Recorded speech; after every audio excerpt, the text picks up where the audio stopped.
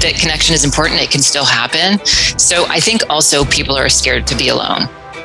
And what they're not realizing is they already feel alone.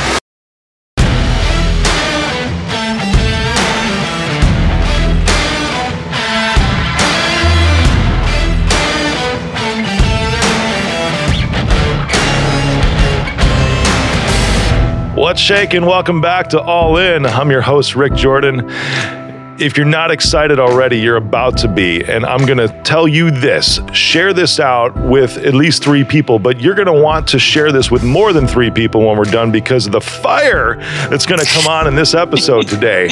And this is the reason I ask this is because we don't put out promotions, ads. We don't take sponsors, anything. The only reason why we're in 38 plus countries right now is because of you. And in order to impact more people, we need your help. So share this out today with at least 3 people, but just start thinking as we go and start making a list and take notes for yourself. Because today my guest has been quietly coaching clients on personal transformation for over a decade. That's interesting, right?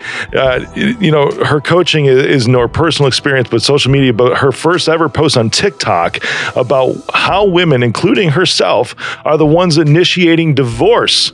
And it went viral. We're going to talk about that today because I think the stat is staggering as far as how many women initiate divorce versus men. We're going to dive into that today because my guest is awesome, Gemma Rain. What's shaking? That's a great intro. Thank you very much. I'm happy to be here. Well, thanks. I'm glad to have you here. And, we were talking, my team is excited to have you here too, because of perspectives. And I'm sure they're excited to see the exchange between us too. Absolutely. Yeah, right on. So I threw out a stat at the beginning of this, right? And we're going to dive right into this because the stat that you gave us was 80% of divorces are initiated by women. Can you unpack that a little bit for me? The whys, the how they even get to that point, to where are the men cowards to where they're unhappy? I mean, what is it? Well, it's multi-layered. I would say in large part, it's because often marriages are ending because of a crisis of connection in the marriage. And because the emotional labor has been the responsibility of women, they're tracking the connectedness in the relationship. And so because they're monitoring it, they're aware of their lack of fulfillment if they feel disconnected from their partners, right? Whereas I think men aren't as aware. They're not tracking it. And the women are the ones bringing it up with their partners, and unfortunately, they're usually dismissed. So they get to a point in the relationship where they felt unfulfilled for too long. And it also leads to them feeling uncared for, right? They will know cognitively, my partner loves me, but I don't feel loved. There's a huge difference there between knowing you're loved and not feeling loved. And if you remain in a relationship where you don't feel cared for too long, not only are you lonely, and we know now from our Surgeon General, from Vivek Murthy, loneliness is an epidemic. It diminishes your sense of self-worth to remain in a relationship when you don't feel cared for, right? And so then at a certain point, they just say, I know I deserve more than this, and I'm ready to go. Wow. So there's something you said towards the beginning of that wonderful dissertation was around that women are the emotional, did you say timekeepers or the emotional trackers in the relationship? They're the lion's share of the emotional labor. So helping other people navigate their emotions and paying attention. I mean, it covers so much, right? It's not just with their partners, it's with friends, it's with family, it's with coworkers. And it's invisible labor. So they're also not often appreciated for that, for the caring and the nourishing of the relationships in their lives. Yeah, that's interesting. You also said something that stuck out too, is that when these things are brought up typically by women in the relationship, which I believe very much to be true. It's like, hey, can we talk? But men are typically dismissive of this. Why is that? I think men are typically very sensitive to feelings of inadequacy. And so where they go in their heads, and I don't think they're aware of this, is I'm failing her, I'm failing at this. There's such discomfort around that. And so they either get defensive or they shut down. So in some conversations, women will tell me that their partner said nothing. And so think about this. The woman is saying, I'm in pain here. And their partner either doesn't say anything or says, you're crazy, you're going through a phase, you don't know what you're talking about, you're overreacting, I can't do anything to make you happy. Or, so that's direct dismissal, it feels really disrespectful and hurts. Or it's indirect, like in my case, where my ex-husband was very caring in the moment, and yet the next day he carried on as if we never had the conversation until I brought it up again and again. Was there any, in that case, if I could dive into that real quick, sure. Was there any real resolution or action steps that came out of conversations like that? And No. There wasn't. Okay, that's why I was curious, because it's like, it sounded like almost like your husband at the time was just trying to get through the arguments, and then as soon as the argument was done, then he's like, okay, I can move back to whatever I was doing now. Is that accurate? Well, I like to change the language a little bit. It's interesting. It's, and I think this may be a little bit of I'm curious from you, a little bit of a male perspective too, that you went to the word argument, right? It's this feeling of, it's conflict. We're on opposing sides. And the way that I was initiating the conversation was very much in this tone, right? It wasn't a complaint. It was a, hey, we're disconnected. Yeah. We have to figure this out. There were no insults. There was no blaming, no criticizing. It was, I'm feeling alone in this relationship. And he and I are both the children of therapists. We were raised by therapists. So we know disconnection is the kiss of death for a relationship, right? So it was a conversation, and I think he didn't know what to do. Yeah, that was an intentional word, by the way, because coming from a male perspective with an argument, that's a lot of what it can be, and it's taken me years of self-work to understand that that's not the case, to have your guard let down as a man, to be able to allow that conversation to take place rather than the immediate defenses to go up. So it's very much a natural response, I feel, of males or women who have taken a masculine role in the relationship. Yeah, let's talk about that for a minute too. I think that's a really interesting topic that, we all have masculine and feminine energy in us. And I can tell one of the effects of being uncared for, feeling uncared for in your relationship with some women when I'm working with them, their masculine energy is much more dominant because they've built up some walls from feeling uncared for. They've kind of forgotten how to receive, right? They know how to give. So it's interesting that you bring that up. Yeah, it's almost like trying to fill the gap yourself that was never meant to be filled by you. Exactly. It's meant to be part of the coupling, but now because that's missing, what do you do over time? You figure out a way to kind of sort of supplement that on your own, but it really never fills the void, does it? One of the reasons that I think it doesn't is because it's about learning how to care for yourself. And so actually, men and women are both fairly lousy at this, right?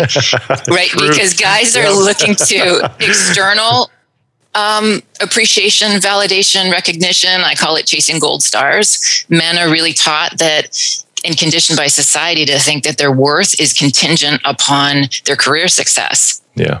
Right? Being providers, that's all external. That can be taken away from you at any moment.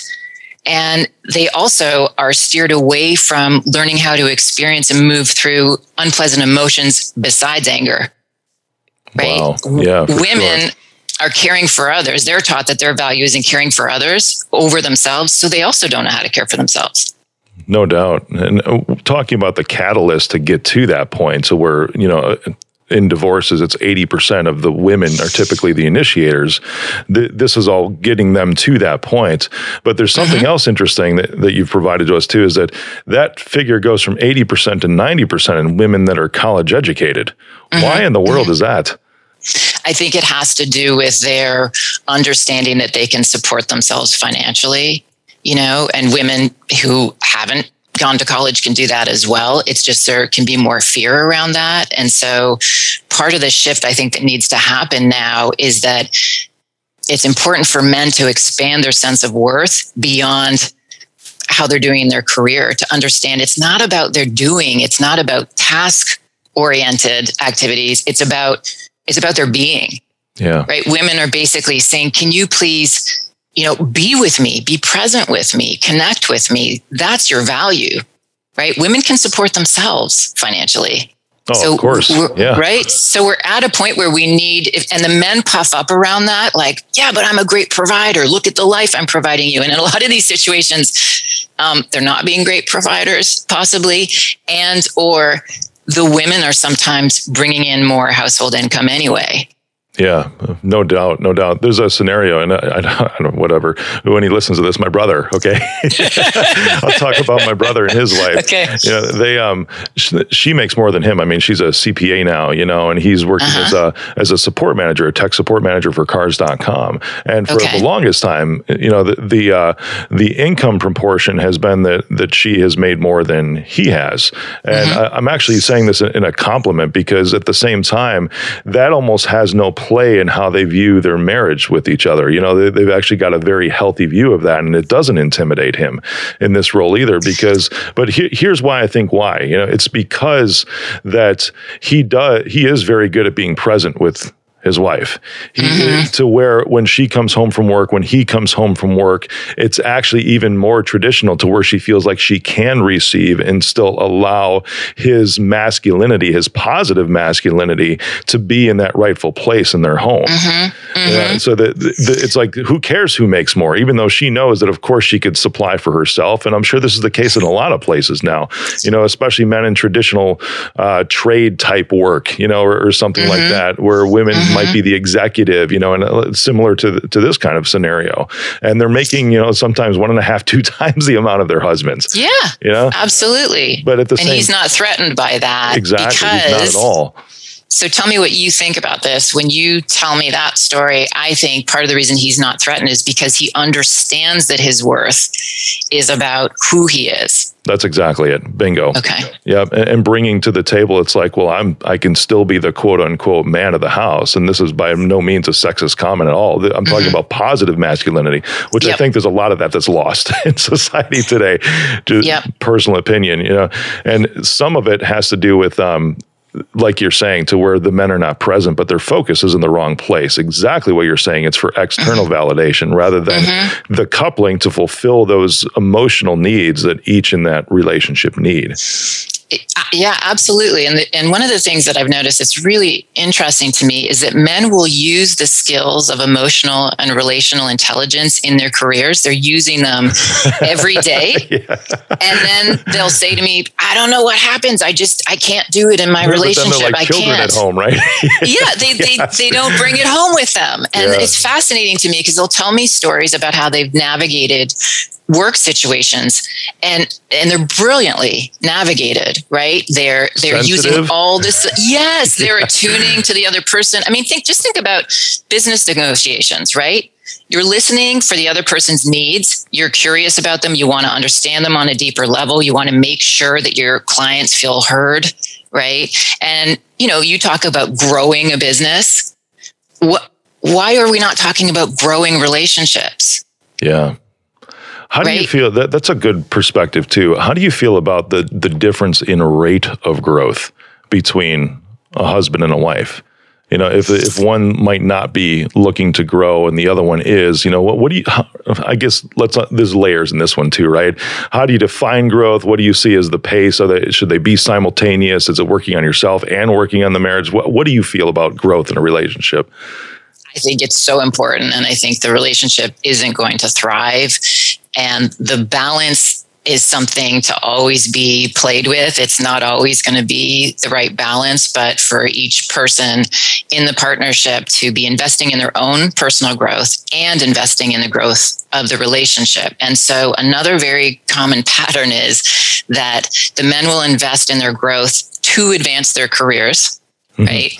And the women will invest in the growth of the relationship and the deep connectedness of the relationship.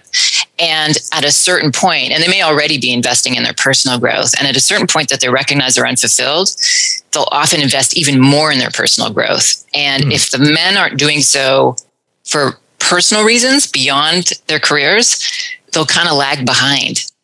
Interesting. Right? Yeah. And the women then outgrow the relationship. Wow. That's hard hitting, I'm sure, for anybody that's hitting or that's listening at this point too. And you used a very good phrase there too, when you said that they will outgrow the relationship. Mm-hmm. Yeah, it's almost as if the relationship itself just stays where it's at. Stagnant. Yeah, exactly. And then as you invest in yourself and become more emotionally intelligent, more emotionally aware and mature, then you realize it's like this relationship, since it's not moving forward, doesn't really serve me anymore. Absolutely. I'm bored. Yeah. It's not to say this person is boring. It's to say, I'm bored in here. Where's the stimulation? Where's the inspiration?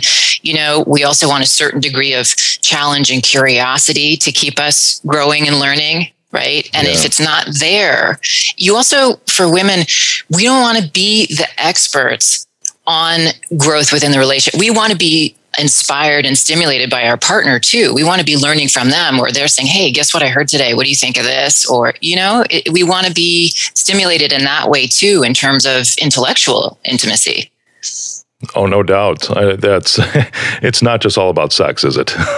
No. And I think the other part that men aren't getting is that if we don't have the emotional intimacy, the physical intimacy suffers too. You know, I will hear clients say to me, some will say, oh no, everything's fine with the sex. And then they'll tell me about such a long-term disconnection in the marriage. And I think there's no way that the physical intimacy is actually intimate.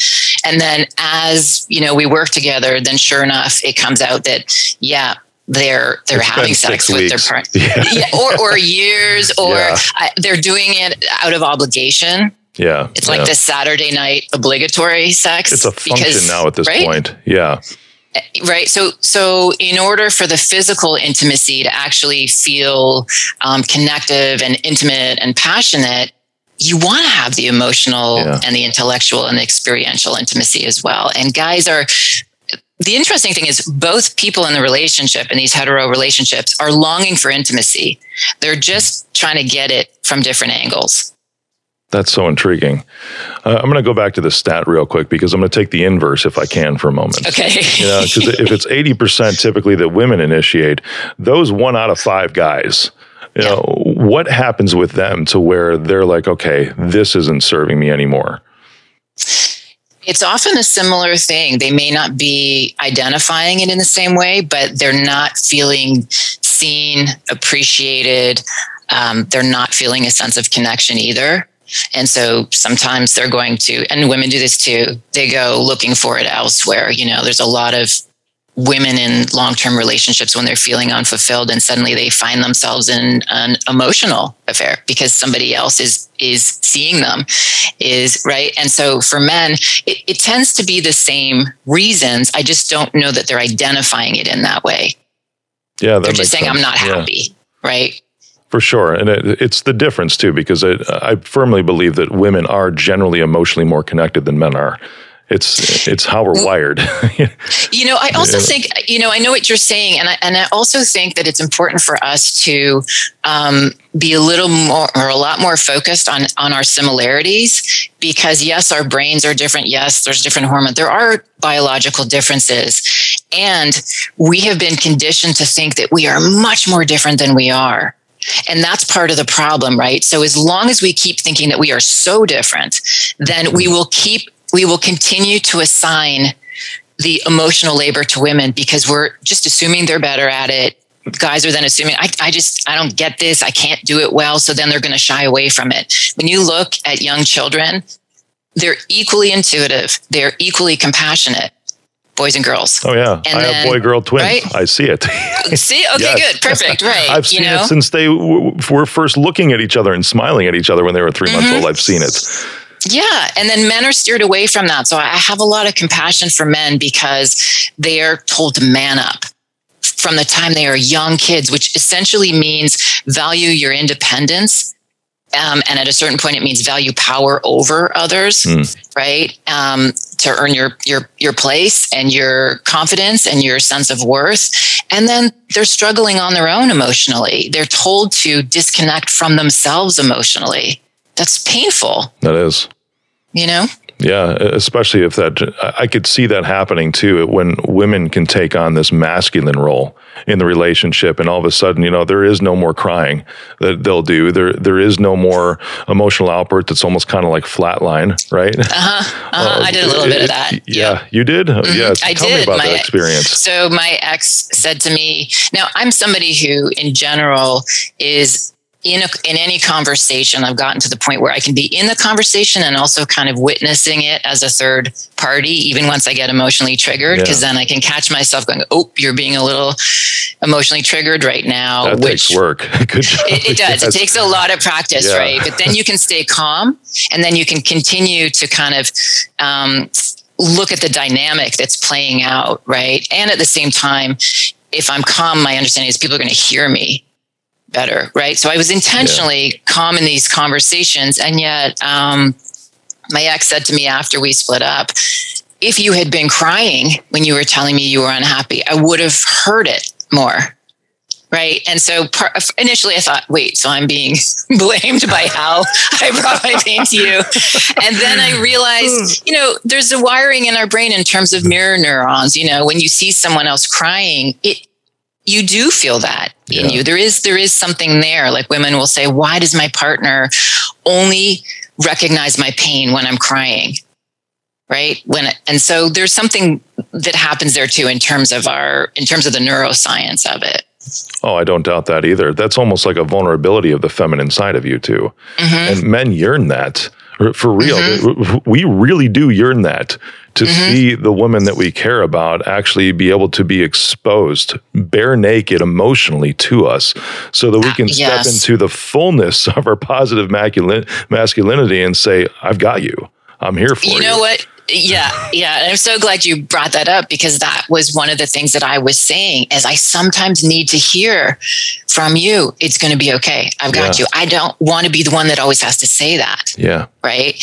And so I think for me, as my masculine energy, as we've been talking about, kind of became a little more dominant, it was about, I don't trust I'm going to be cared for. I'm going to be spoken to always with respect and kindness. However, I'm not trusting that I'm going to be emotionally cared for. Yeah. I hear you. So my walls go up, right? For sure. It's an interesting segue too, because you have in relationships to where you're emotionally disconnected now at this point. But even though, it's 80% of women that typically initiate it in this, or it's typically women that 80% of the time, I should more accurately say, initiate divorce. What about those that don't, because where you're coming from, they see the issues, they feel disconnected, but why is it so hard to leave that relationship, even, especially if that person is considered a nice guy or a nice girl? Yeah. So, I mean, if we just touch on the nice guy dynamic or nice girl dynamic, part person. Of that is, and that's exactly what makes it hard, is that you don't want to hurt them. Yeah. And we're told, in terms of nice guys, we're told that there's a lot of assholes out there, right? So if you find that rare nice guy, you're so lucky. And you are, I was always, the way that my ex interacted with me was always with respect. He valued my opinions. I knew he adored me. He was very supportive of me. We had a really strong friendship. And so even once I recognized I was unfulfilled, I was telling myself, who are you to think that you can go out there and leave a nice guy and find something better? All these other women are suffering with assholes. Why do you deserve better? Yeah. Right? You already have. I think you just gave a checklist of the asshole too, by the way. He was not. Listening. Listen to Gemma right now. If she just listened, if she was explaining what her ex was not. If yours is that way, reality check, okay?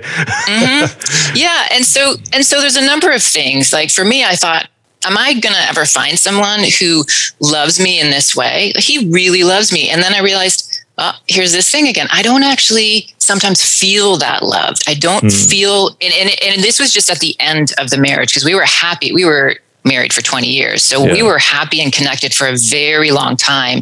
And that's one of the reasons why I was compelled to step forward with that initial TikTok video, right? Is that even if you've been very connected, the disconnection at a certain point, if it goes on for too long, look what happens with people who know how to communicate with each other, who get that connection is important. It can still happen. So I think also people are scared to be alone. Though, and what they're not realizing is they already feel alone. It's like we're linked. Is that when you're scared to be alone in that moment? Yes. The reality check is that you already are. Yeah. You already feel alone. Loneliness is not about physical proximity, the pain of it. It's about the emotional experience of being disconnected. Yeah. And then if you stay in that area, it's like you're choosing to be lonely in that position. It's like there's nothing that you can step into or that you feel you can step into to change that, to create some environment to where you will not be alone. You're choosing to stay in that place right now where you are alone, quite literally, emotionally, physically, everything alone, even though you are still married. Yeah, absolutely. And you'll listen to people talk about this, in this situation, because it's usually women deciding to leave. They'll talk about, I feel like a single parent. Yeah. I feel like I've been abandoned. They're already doing so much on their own already. And so what's really going to be probably true in those scenarios? Yeah. Yeah. And so what is going to be harder if you're actually on your own? And then they don't, there's this realization, like, I'm already doing it all, so maybe it'll be okay. Can you say that question again? What is going to be harder, please? What is going to be harder if you leave the relationship and you're on your own? If you're already so self-sufficient, right? It gives you the time when you leave. It's great if you can, be alone for a bit, right? Before you enter another relationship, to reconnect with yourself. That's a huge part of this when we're talking about the balance of investing in your own growth. The balance in a healthy relationship is investing in yourself and the relationship, right? And so when women are unhappy in a relationship, there's so much focus on all that their partner isn't doing. There's so much external focus. And so it's important for them to return to learning how to connect and care for themselves. Wow. So you were married for 20 years. And and then it was, you recognize you still like this person, you still love this person. It's just that you weren't fulfilled. Where did you, if I may ask, where did you feel that unfulfillment? Because it sounds like your checklist of asshole didn't apply. No. But how are you still unfulfilled? That's a really good question. And a lot of men are emailing me to ask that, because they're saying, wait, I don't understand. I'm watching your videos and you keep saying all these, nice things about your ex, and they're all very true, right? Yeah. He's a wonderful man. And the lack of fulfillment comes from feeling disconnected, right? You're not engaged with it. And so we were still very friendly with each other. And then you start to realize, well, this is feeling more like a friendship. And would we have these conversations with our neighbors that we know? Probably. So, do you know what I mean? And I'll say that to men too. I'll say, I don't understand. She wants me to talk to her every day about what's going on with me. And I think I am. And I'll say, okay, well, tell me a little bit about the last conversation that you think was connective. And they will. And I'll say, would you have that conversation with your neighbor? Yeah, I would. Then it doesn't feel intimate to her. It doesn't feel special, right? So for me, because I'm in the space of personal growth, I was also I'm always learning and wanting to have those conversations. This is just, in terms of what's a good fit for me personally, not for everybody, but for me, is someone else who not just enjoys talking about those topics. My ex did, but I need to be learning from them as well. I need to have that type of intellectual stimulation about personal. That's just my fit. So that at a certain point didn't work for me. And like we've talked about experiential intimacy, there was a lack of us having, adventures together, experiences of novelty, exploration, discovery. Yep. I hear you. Well, your tipping point, because I'm going back to how you were describing, and which is a lot, again, of typical males, which is why I used the word argument before, and then your ex would go on to being like, oh, that conversation never happened yesterday. Right. When did, or even how did it get to the point to where you were saying, okay, for real this time, we need to go our own ways? And when did that finally sink in for you? And how did he actually accept that, if he would forget the conversations? Well, because when I was bringing them up and talking about the disconnection, I was still giving the message, I'm still in this. I want us to work on this. And then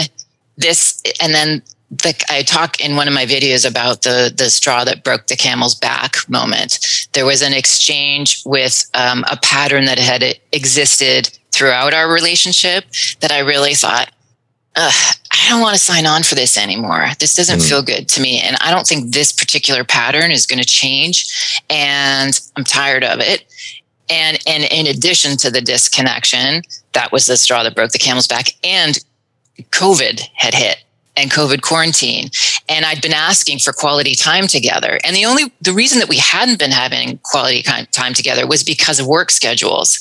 And so again, I think he didn't know what to do. And at the same time, I was saying, we have to figure this out. What's the priority here, right? If we're just passing ships in the night, which is what so many people tell me about the relationships, that exact, phrase, the distractions were all gone when we were in quarantine. In COVID. Yeah. And so I realized I've been asking for more quality time together. Now we have the opportunity to be together, and this isn't feeling better to me. Yeah. My goodness. Wow. So then I came forward to say, and in that conversation, that was a very emotional conversation because I realized I was done and I knew I was hurting him. And even though I'd been telling him for the last handful of years, I'm unhappy in this, he was hearing it in a different way because he knew that I can't do this anymore. Right. And so in terms of, you asked about his acceptance of it, the acceptance, it's almost like the stages of grief, right? There isn't acceptance initially. There's bargaining, there's denial, and then the acceptance of it starts to hit, and you're watching your partner move through all these stages, especially when you're in quarantine, move through all these stages of grief. It's really, really hard. Do you feel like some of those stages of grief can actually start happening before the conversation? Because that's such a good question. I think they do for the women.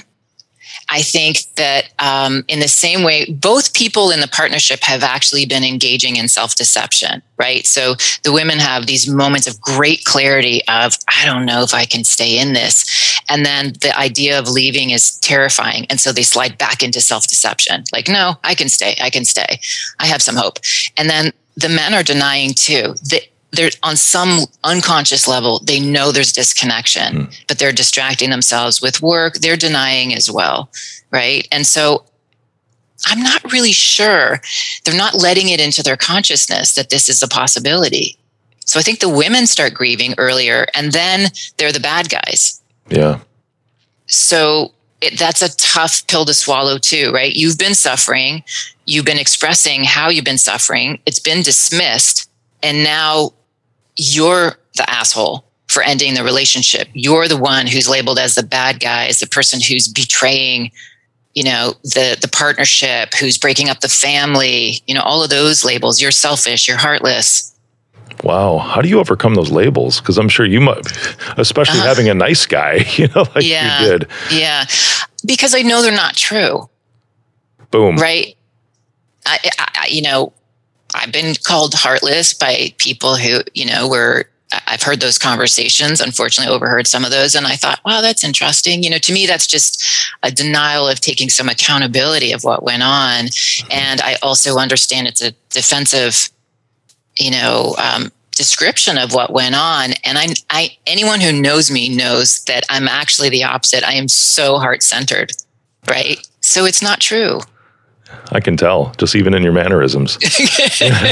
There's sometimes I'll go back and watch the show and I'll mute it. Yeah. And I'll just watch the individual. Yeah, it's interesting. It's really interesting. Okay, I'm so glad you brought that up, because tell me what skill that is strengthening in you. Oh, it's easily like it goes back.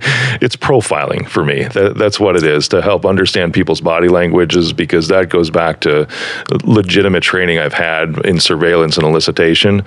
Okay. But reading people that way, it helps me, because there's someone I entered into business with recently, and it was from a podcast, right?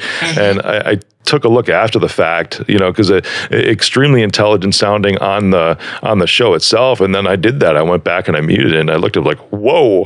It's like I was not paying attention to the body language with this. But you were? Do you think you were taking it on some level or no? Probably on some level, yeah. But then I dismissed it because of how articulate this individual was. Yes, yeah, absolutely. So I also think you're probably using that skill in your relationship. Oh, yeah. Right? That is a skill of reading, of attuning to somebody else's emotional environment, right? So it's one of the exercises that I give couples is to watch a show, put it on mute, and pause it at certain times, and each write down what emotion they think the person on screen is expressing, and then compare, because we also misread people's nonverbal cues all the time, facial expressions, but it's such a great thing to learn how to do. Yeah, it is, and words mean a lot to me. I mean, they really do, especially the choice of words. But then it's also matching up, because if there's a mismatch in between the body language and the words, then I'm immediately more apprehensive. So I'll look at the body language, but I love doing that. I love going back to the show. And it's muting. fascinating, yes, right? It is. Psychologically. Yeah. And what you said is also really important. I have recognized in myself that I am easily seduced by words. I have to be very careful. So if somebody presents as having high emotional intelligence, I want to continue engaging with that person. And yet you have to, the same with the body language, you have to pay attention to the actions. Yeah. Because they can completely contradict or not support the words, and the person is out of integrity, and the words express who they want to be, I think. Yeah. And yet they may not be that person yet. Yep. That's I wish I had like a rewind button. I'm going to work on that for the show. That's the second time you've said something today. I'm like, ask that question again, but that's so amazing. The words express who they want to be. Yeah. But in their actions and in their body language, how they're actually portraying themselves is really who they are. Yeah. And so we want to continue to look at ourselves and welcome feedback from the people that we trust in our lives to also help us see where we're out of integrity, because we're all out of integrity sometimes, right? Yep. Where the words are not matched, where our words aren't matching our actions. And for some people, they are really out of integrity. And so you're maybe not going to keep them in your lives, right? For sure. Because it's hurtful. Yeah. No doubt. This is a fun conversation. I'm enjoying it. I'm seeing this society disconnect too, especially after last year, with COVID. And I have hopes in this, because we talked a lot about positive masculinity, and there's also positive femininity that should exist in a relationship too. And when those get out of whack and out of balance, but there should be, and there can be, I feel, shifts in that, depending on what's needed in that time, especially when kids come into play.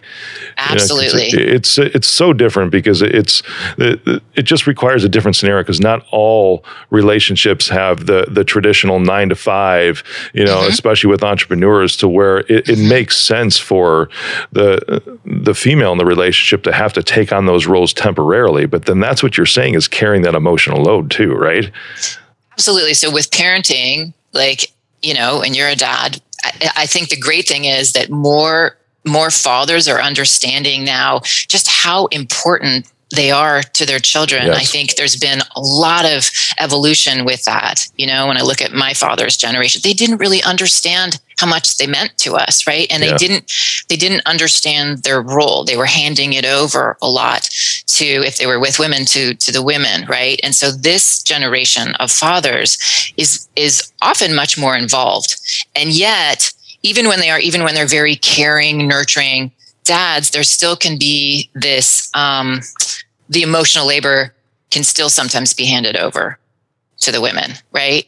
And so, and in part it's because it's important for men to learn how to navigate their own emotional landscape more, so that they can sit there in a caring way. Men get criticized a lot for jumping in too early with solutions. right? Yes. And sometimes just criticized for, that they're trying to fix things. Well, those solutions are actually very valuable. It's just the timing of when they enter into the conversation, that until somebody feels seen and heard in terms of what they're going through, they're not in a space to be solution focused, right? Yeah. And yet sometimes I think men are overly criticized in terms of as if the talking about solutions and brainstorming about them is not valued at all. Oh, no doubt. Absolutely. I can see the disconnect on both sides, but that probably happens and maybe even can cause part of that disconnection that you talked about too. Because if the woman doesn't feel seen or heard in the relationship, it could go back to what you were talking about with your ex as far as and when I use the word argument, I just need to get through this argument and everything's going to be cool. So I'm going to come up with the fix as fast as I possibly can. Yeah. And I think you're right. And I think that there's also this conditioning especially for men in society, to perceive things in this oppositional way, right? Because they're taught in terms of power over or power under, they're taught winning, losing, right? They're taught sides. So you'll hear them talk about whose side are you on? Why are there sides? Yeah, why isn't exactly. this a partnership? Why aren't we on the same page, right? So when women are saying, I feel disconnected, I feel lonely, they're not saying we're on opposing sides. They're saying we're in this together. Can we please figure this out? They're not saying you're a terrible person, go fix this. They're saying, hey, can we figure this out together? And so I think we need to also move away from that polarized way of thinking, more towards collaboration. Men are actually, steered away from collaborative thinking. For sure. Pushed away almost. Shamed. Yes, exactly. Especially if a female will take on more of that masculine role in the relationship too, because what you're saying is, as far as bringing that I'm going to win this attitude right when the conversation starts and you take it as an argument, I feel that women can also do the same when they've taken on more of that masculine role in the relationship, like saying, fired up, I'm going to come into this and I'm going to win this. They're going, it's like, I have a grievance and I'm going to freaking win this, as they start. So it's not a conversation anymore, No, it's a competition. Yes, exactly. It's a competition. Yeah. And our brains are rewarded for a feeling of being right and winning.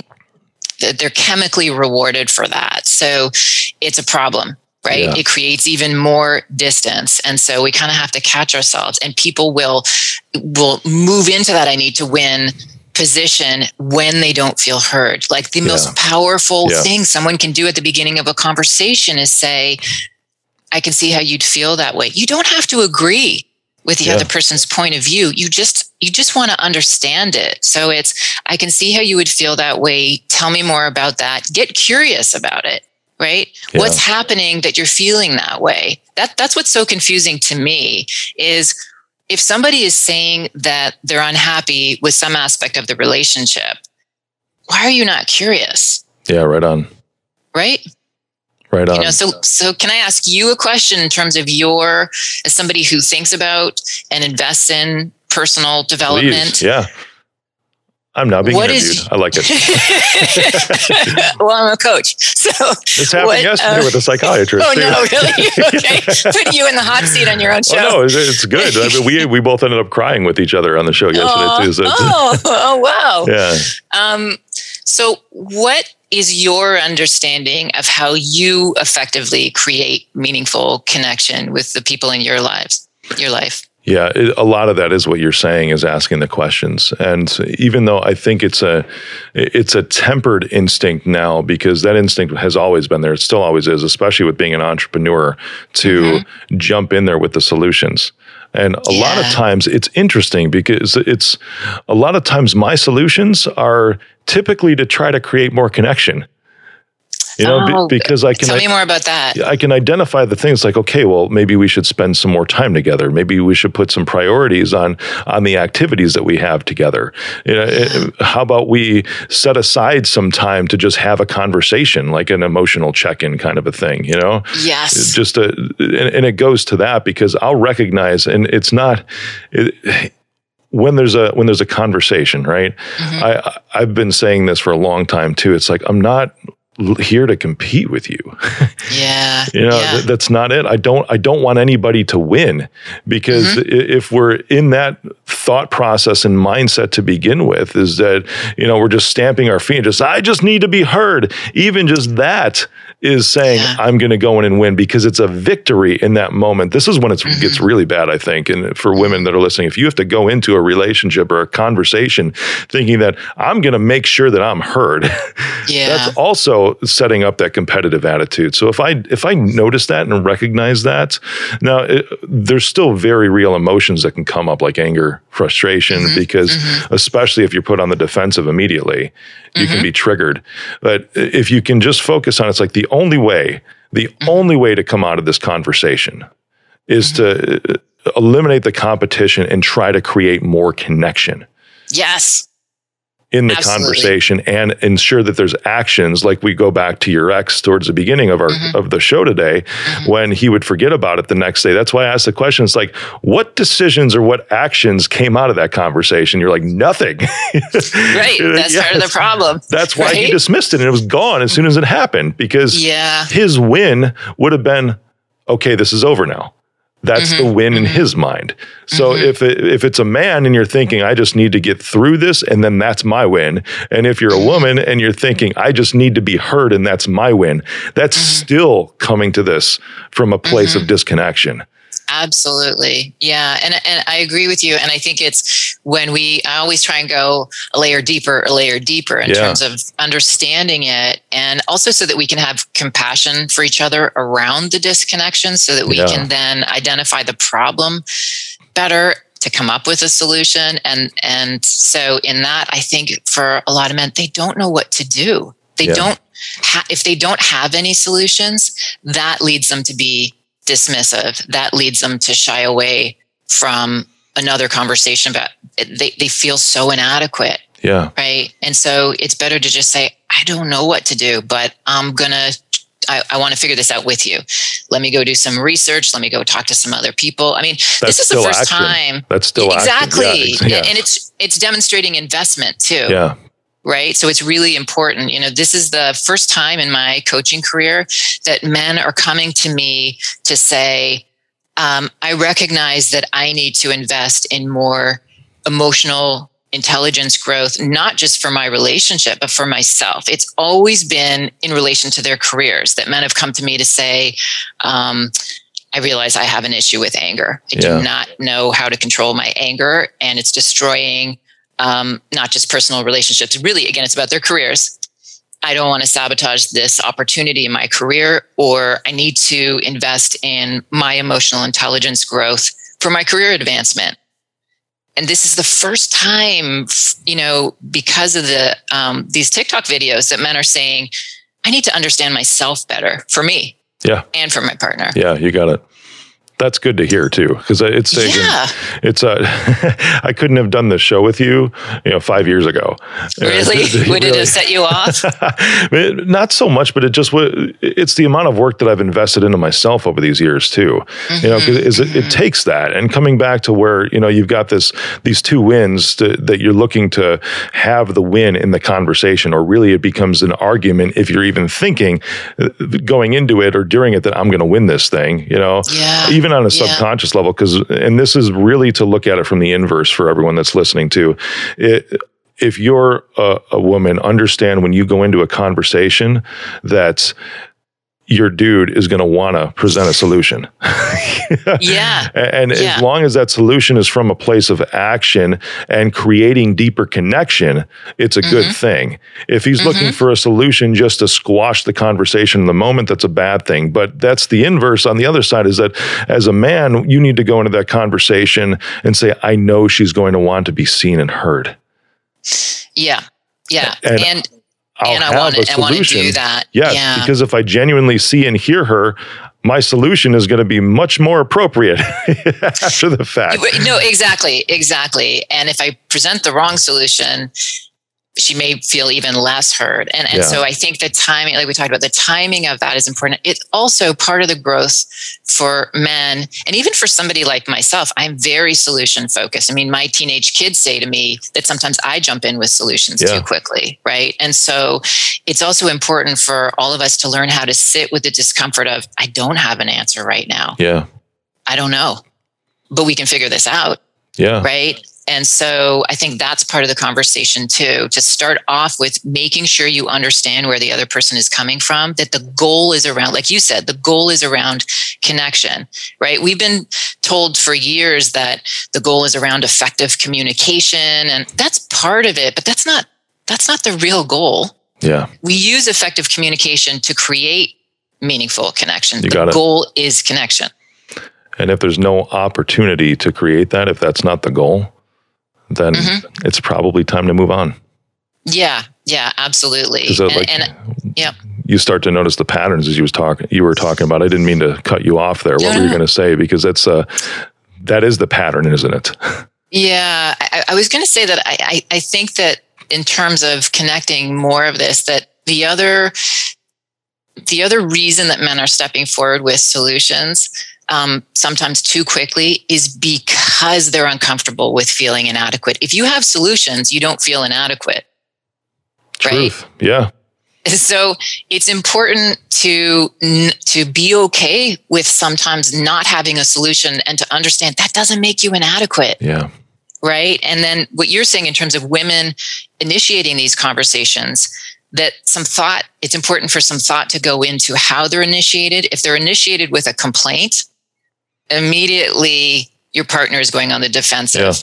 Yeah. And these complaints that I hear within both people in the partnership doing is it's often a complaint not about behavior, it's about the character of the person. So instead of saying, when you do this, I feel like there's no consideration for what's going on for me, they'll say, you're selfish. So initiate the conversation with a request, with being assertive about what you want, and try and veer away from the complaints. And if you are lodging a complaint, any of that. Exactly. Wow. Where do we go in society from this moment? Because there's a lot that have come out of last year. Still, I feel that they still feel stuck. Yeah. And it's there was something I was looking at on Instagram, the wonderful swipe things, and it's like, and it said the only thing I didn't like was where it said being alone is okay.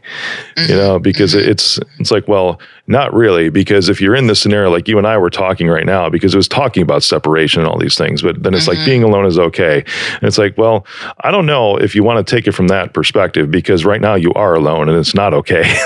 You're alone even in the moments. Yeah. I know what you mean. And I think it's tricky because we like to stick things in boxes with labels and say that's what it is. And so we want to continue to be flexible in terms of how we understand things. So it's not just being alone is okay. Yeah. Sometimes we want to have moments of time where we're alone with ourselves so that we can reconnect to ourselves, right?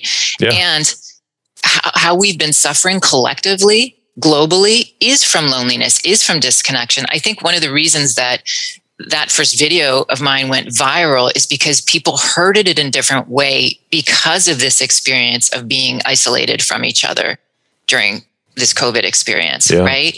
So I think hopefully people are understanding that if we prioritize feeling connected with people, we will naturally feel more fulfilled in our lives. And that means connecting with ourselves too.